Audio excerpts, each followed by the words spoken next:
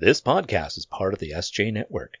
Go to s-j-network.com for more great podcasts and for contact information on publicist Steve Joyner.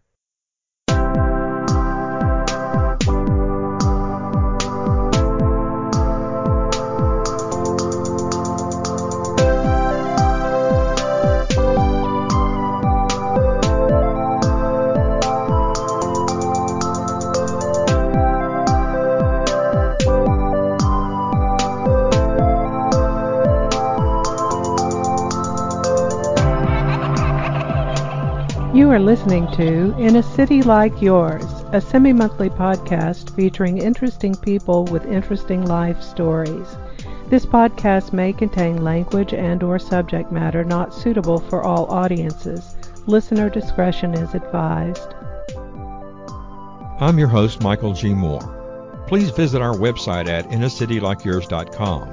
That's INACITYLIKEYOURS.com for links to our social media, all popular podcast platforms, and links of interest pertaining to all episodes. Here is this week's story.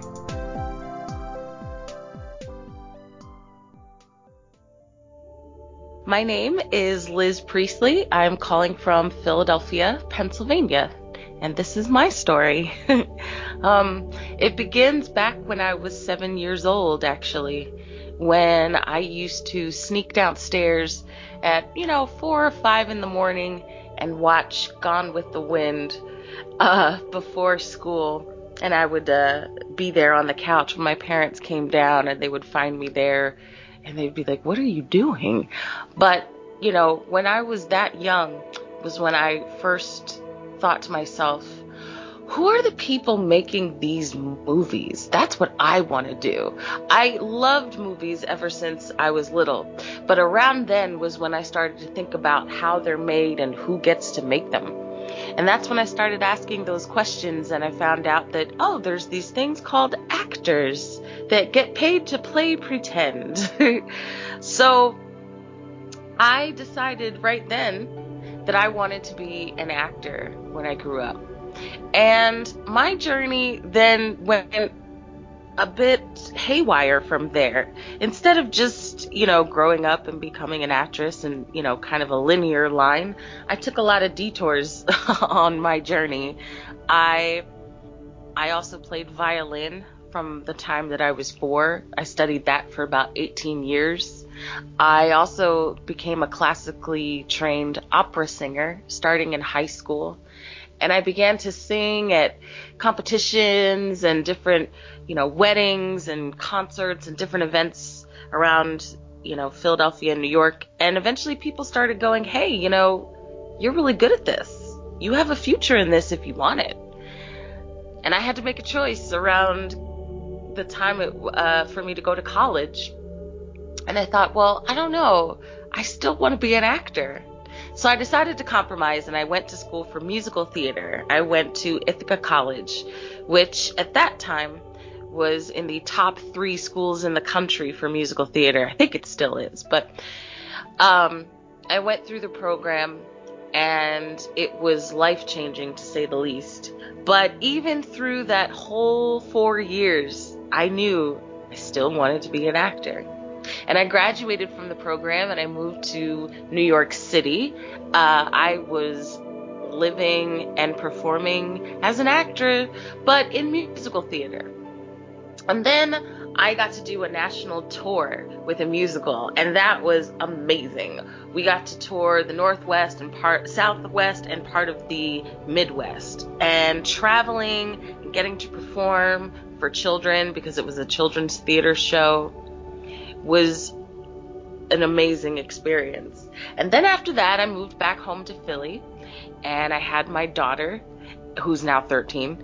And I've been doing theater here in Philadelphia and New York and Baltimore and Washington, D.C., and a couple of other places in between. And I've been doing that for since I was a kid, really, altogether for about 25 years. And in August of 2018, I remember I had a weekend free, so I decided to take myself to the movies. And I was sitting in the dark theater, and it was one of those theaters where you get to have a cocktail as well. So I was sitting there, I was feeling great. I was watching the movie The Mountain Between Us with Idris Elba and Kate Winslet. And I remember looking up at the screen, and I said out loud, because there weren't people next to me so I could get away with it, I said, man, I hope I get to work with Idris Elba someday. 1 year and 1 week later, I made my film debut in Concrete Cowboy, which shot here in Philadelphia, as the wife of Idris Elba. I'll backtrack a second and let you know how I got there. A few months before that, in May of 2019, I had received a call from my manager, who I had only been working with for a year at that point. She said, I'm sending you a script. Do you have an audition for a feature film? I said, okay, no problem. And I get the script and I'm looking at it, and the part is, she's a mother, she's a drug addict, she's lived a hard life. And that's what it said in the script, was she looks as though she has lived a hard life. And the scene that they gave me was of her being evicted from her apartment with her teenage son. And I was reading the script, and in the back of my mind, I also knew that there was this movie filming in Philadelphia starring Idris Elba, but I didn't think anything of it. I went in, I decided to do something a little different for these auditions. I went a little method, which is not something I usually do as an actress. But I decided to go in real grungy looking. I had stayed up for a couple of days in advance and really looked real rough. And I went in, I did the audition, and a couple days later, I get an email that says I got a call back. And at that point, I started doing kind of a deeper dive into the script, and I realized, well, this is a movie about black cowboys in Philadelphia. Now that sounds familiar. What is that about? And I went on the internet and I read Idris Elba is filming a movie in Philadelphia about black cowboys. So at that point I realized, this must be the Idris Elba movie. Then I started to think, well, okay, he's obviously not playing the 15-year-old son, so who's he playing in this movie? I'm like, he must be playing the father of this boy, because the story is about a father and son. He must be playing the father. And I read the script again, and I go, I think I'm the mother. And at that point I thought, well, that's nice and all, but there's no way that they're going to cast an unknown actress with no film credits to her name and only theater credits to be the wife of Idris Elba. So I'm thinking maybe they're looking for a stand-in, maybe they're looking for an understudy or someone to run lines with, who knows, Kerry Washington, or I don't know, somebody big and famous. So I go in, I do the second audition, and I leave, and I get a call later that afternoon, and they said, you have another call back. The director would like to see you, and he is pushing for you to get this part. And at that point, I freaked out a little bit, and then decided, okay, well, this is something I really want now, so I better get it together and go big and do what I gotta do. So I went in for my third audition and met the director at that time. I still had not met Idris Elba or anyone else in the cast, but I went in, I did my thing. And I should mention that during these auditions, I was crying profusely for these scenes. And at one point, I arrived for my audition, and the director said, hang on 5 minutes, a producer's calling me, give me just a couple minutes to take the call, and then we'll run the audition. I said, no problem. And I'm crying in the waiting room. 45 minutes later, he was still on the call, and I'm still crying in the waiting room, except now I'm curled into a ball in the corner of the couch, just sobbing, and I have no more tears coming out, so it's just like a dry heaving sobbing. It was very interesting. But I did my third audition and came out of there feeling good about it, and then the next day I got a call saying that I got the part. So my story is basically that after 25 years in this industry and looking towards the goal of being in a film, I have finally done that. And not just done it in, the sense of I'm playing a background character or even, just sort of a blink and you miss it character. I get to make my film debut alongside some of the greatest actors that we have right now. And I did not mention that my son in the movie is played by the wonderful Caleb McLaughlin of Stranger Things fame. So that's my story. Wow. So that's not been released yet. Do you have a time frame of when it might be released? The only thing that they've told me is early next year. The last thing I was told was that there were some streaming services that were entering negotiations. I'm not at liberty to say who though. But then they haven't given us an actual date. They just keep saying early next year. So you got to be on film with Idris Elba. How did that feel for you? I know that, in your first film too. Let me ask you first though, had you done any other type of film work before you did this film? There was one other thing I did before I got my manager. I thought I better get something on there that shows her I can be in front of a camera.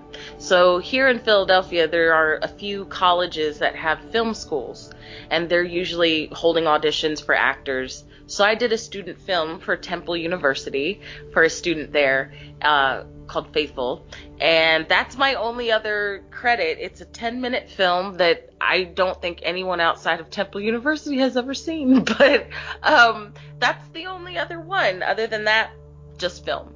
I mean, just stage. Okay, well, yeah. What was it like with Idris? Everybody wants to know. It was exactly as surreal and as wonderful as you are probably imagining. First of all, in most films, in this process, at somewhere along the audition stage, we would have met. We would have had a chemistry read to see if we looked good together on film, to make sure he wasn't too tall, and all these things. But I think because of the nature of the budget of our film, we didn't have that. So I did not meet him until my first day on set. And what happened was, I get there, I'm getting a microphone put on, and they go, "Oh, here's your son." And there's Caleb, and he just, immediately just starts running at me, arms open wide, screaming, "Mom!" And I'm just like, oh my goodness. And I thought he was still going to be the 11-year-old boy from the first season of Stranger Things. And instead, it was this 17-year-old man running at me. It was very interesting. Then they put us up on a horse, which both Caleb and I are allergic to. So they put us up on a horse, and then they moved the horse up to where this other horse is sitting, and I look to my right, and a foot away from me, there is a smiling Idris Elba on a horse. And I look at him, and I was so overwhelmed that the first things out of my mouth were, "Oh, hello, husband." And he looked at me and said, "Oh, hello, wife." And I almost fell off the horse. I just was like, oh my goodness, that smile, it's deadly. It's like, if you're not prepared for it, it'll make you skip a few heartbeats. But he, from my experience and from everyone that I talked to on the film, was just the sweetest, most down-to-earth person.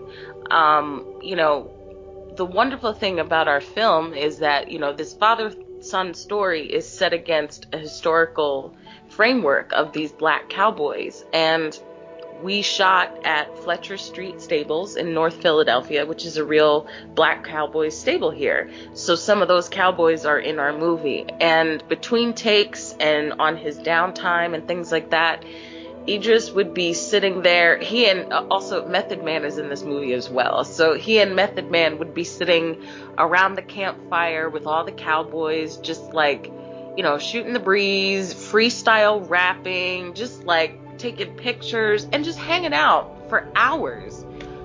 And he certainly didn't have to do that, but he just was like that cool. You know what I mean? when I had most of my filming days were with Caleb, but I had one day with Idris where, we did our big scene. And between takes, we were chatting. He asked me, well, what would I know you from? What have I seen you in? And I said, oh, no, this is my debut. This is it. And he said, really? I get to be in your film debut? And I just, I fell out. I was just like, what? Are you serious? Are you serious? I will never forget that. It was like the sweetest thing that anyone could have ever said. And yeah, he's exactly as nice and as handsome up close as you think he is.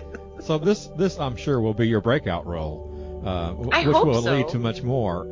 Is there a director or a producer that you can think of off the top of your head that you would just would be the perfect fit for your next film if you could do it? This is going to sound so ridiculous and probably corny, but I'm going to say Ricky Staub, the director of Concrete Cowboy. I think, it was cool that he and I and Caleb, for all three of us for different reasons, this is our breakout film. Because he's only done a short film before this. I've never done a film. And Caleb has never headlined a film. So the three of us were really giddy during filming about all of this. And I trusted him so implicitly in this process, even though we both were this is new for both of us, but I just felt that he understood every little aspect of it. And when it came to, my big scene with Idris, I was shaking my boots that day. And he just was able to calm me down and really just kind of guide us through, and still also let us improvise and play around and do what felt right. So, I hope to have with him, and I've never said this to him, but I hope, it's almost like a, Quentin Tarantino, Uma Thurman kind of, except healthier relationship where he just kind of casts me in all of his stuff. I would love to work with him several times over. And that would make me very happy because I think he's quite talented. Yeah, a lot of directors do that. They have a pet actor or actress that you tend to see in a lot of their films. I mean, Woody Allen does that, and you mentioned Quentin and Martin Scorsese, and all the really I mean, that's something that's very doable. So that may happen for you. I hope it does. I hope it does too, and I really hope his career takes off after this because he deserves it. Oh my goodness, I can't say enough nice things about him either. Everybody on this film was I was looking for who was mean. I was just looking. I was like, who's mean on here? Everybody that I worked with on that film was just a gem. It was such a dream. I'm spoiled now because I know they're not all like that, but I'm now I'm gonna expect it. But ever get that light bulb over your head at midnight that just goes ding? Or any ideas you probably shouldn't post on social media but the public definitely needs to know? Unless you're a vegetable, you probably do. That's why our panel of non-experts do it for you. Our seamless flow of information to humor and perspectives will keep you engaged and wanting more. Find us on Apple Podcasts, Spotify, Pandora, and more in our description. New releases and live streams delivered fresh and psyche delicious weekly, so make sure you find us on Facebook and YouTube. And always remember, don't sleep on the psyche.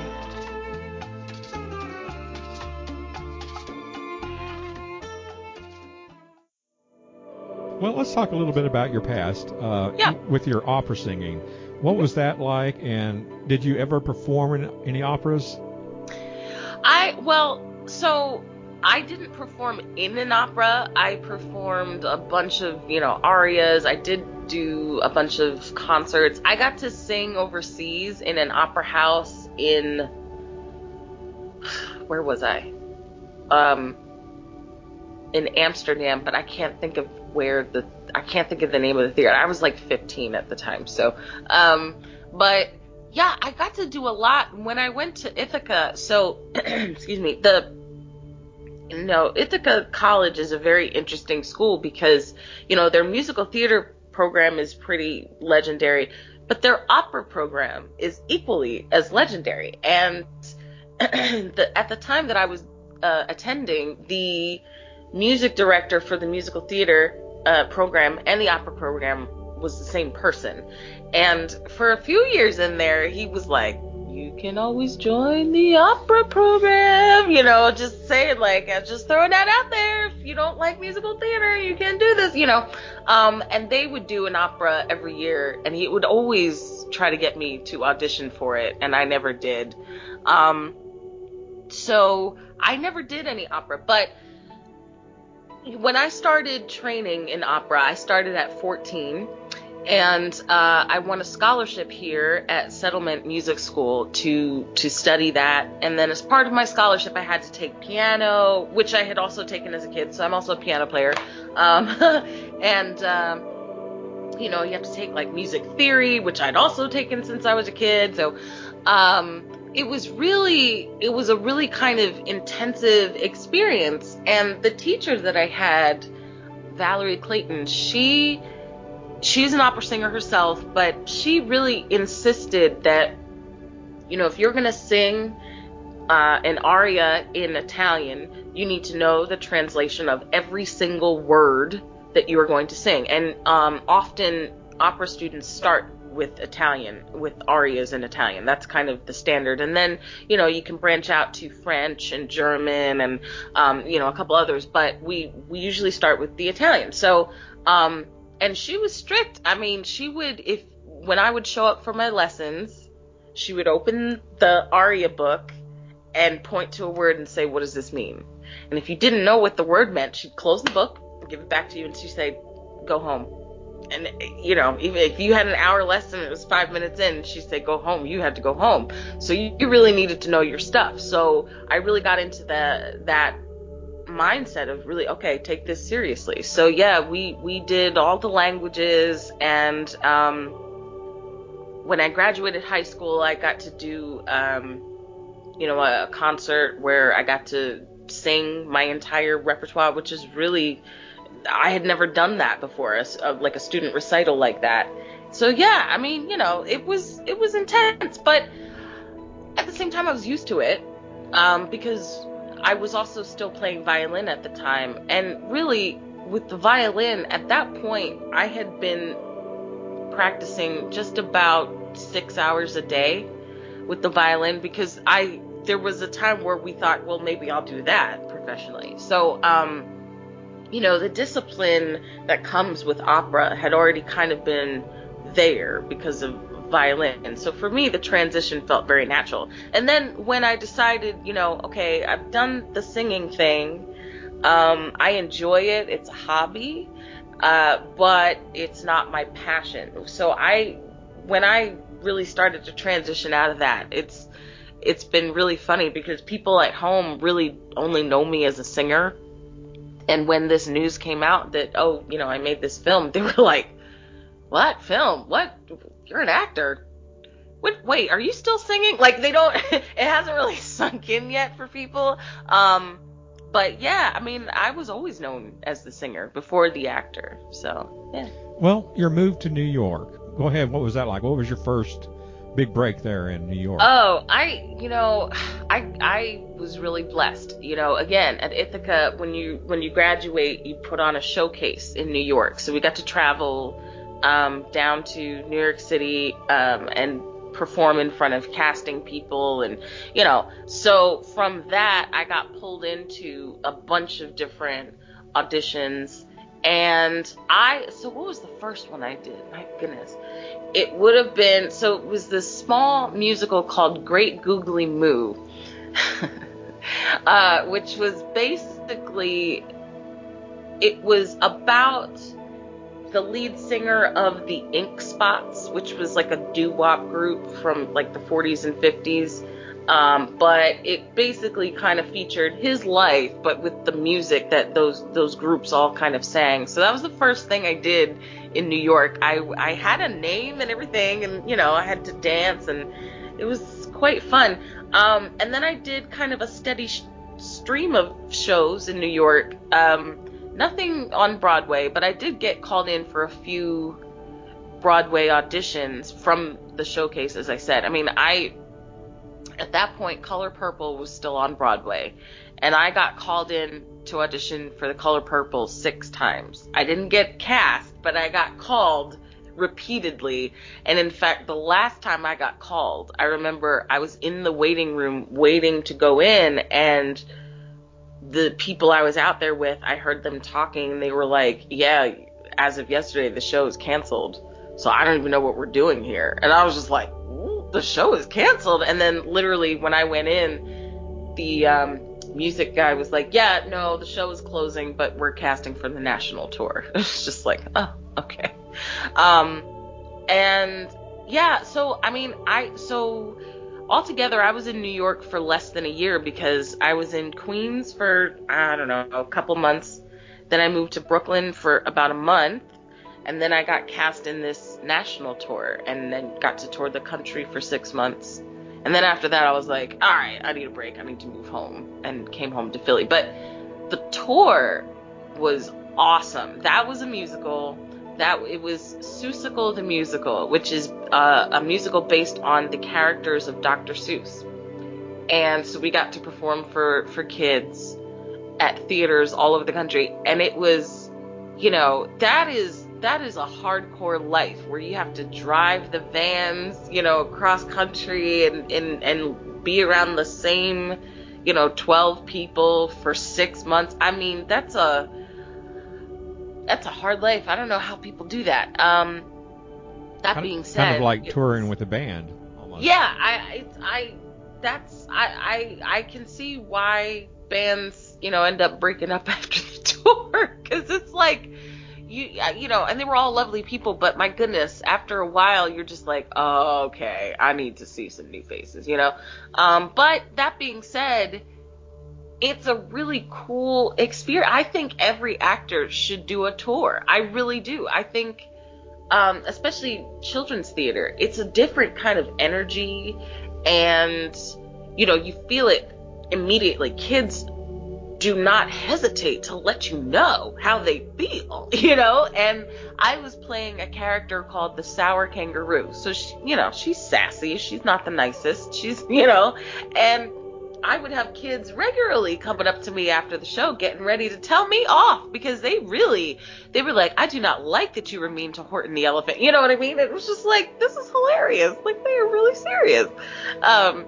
It's a cool experience. But after 6 months of that, I was like, okay, I'm ready to go home for a bit. Well, you've done musical and you've done movies. So what did you enjoy the most? I think I know the answer to this, but go ahead. Movies. I mean, and it's not just because of Idris Elba, although, I mean, come on, like, it's Idris Elba on a horse. How bad can that be? It's definitely a movie, because how do I put this? It's definitely the culmination of a childhood dream. So there's that aspect to it. There's also, like in theater, like I said, the feedback is immediate, right? You're there for 2 hours, you're just barreling through, and the audience is, you can feed off their energy in the moment, and then after 2 hours you're done or whatever.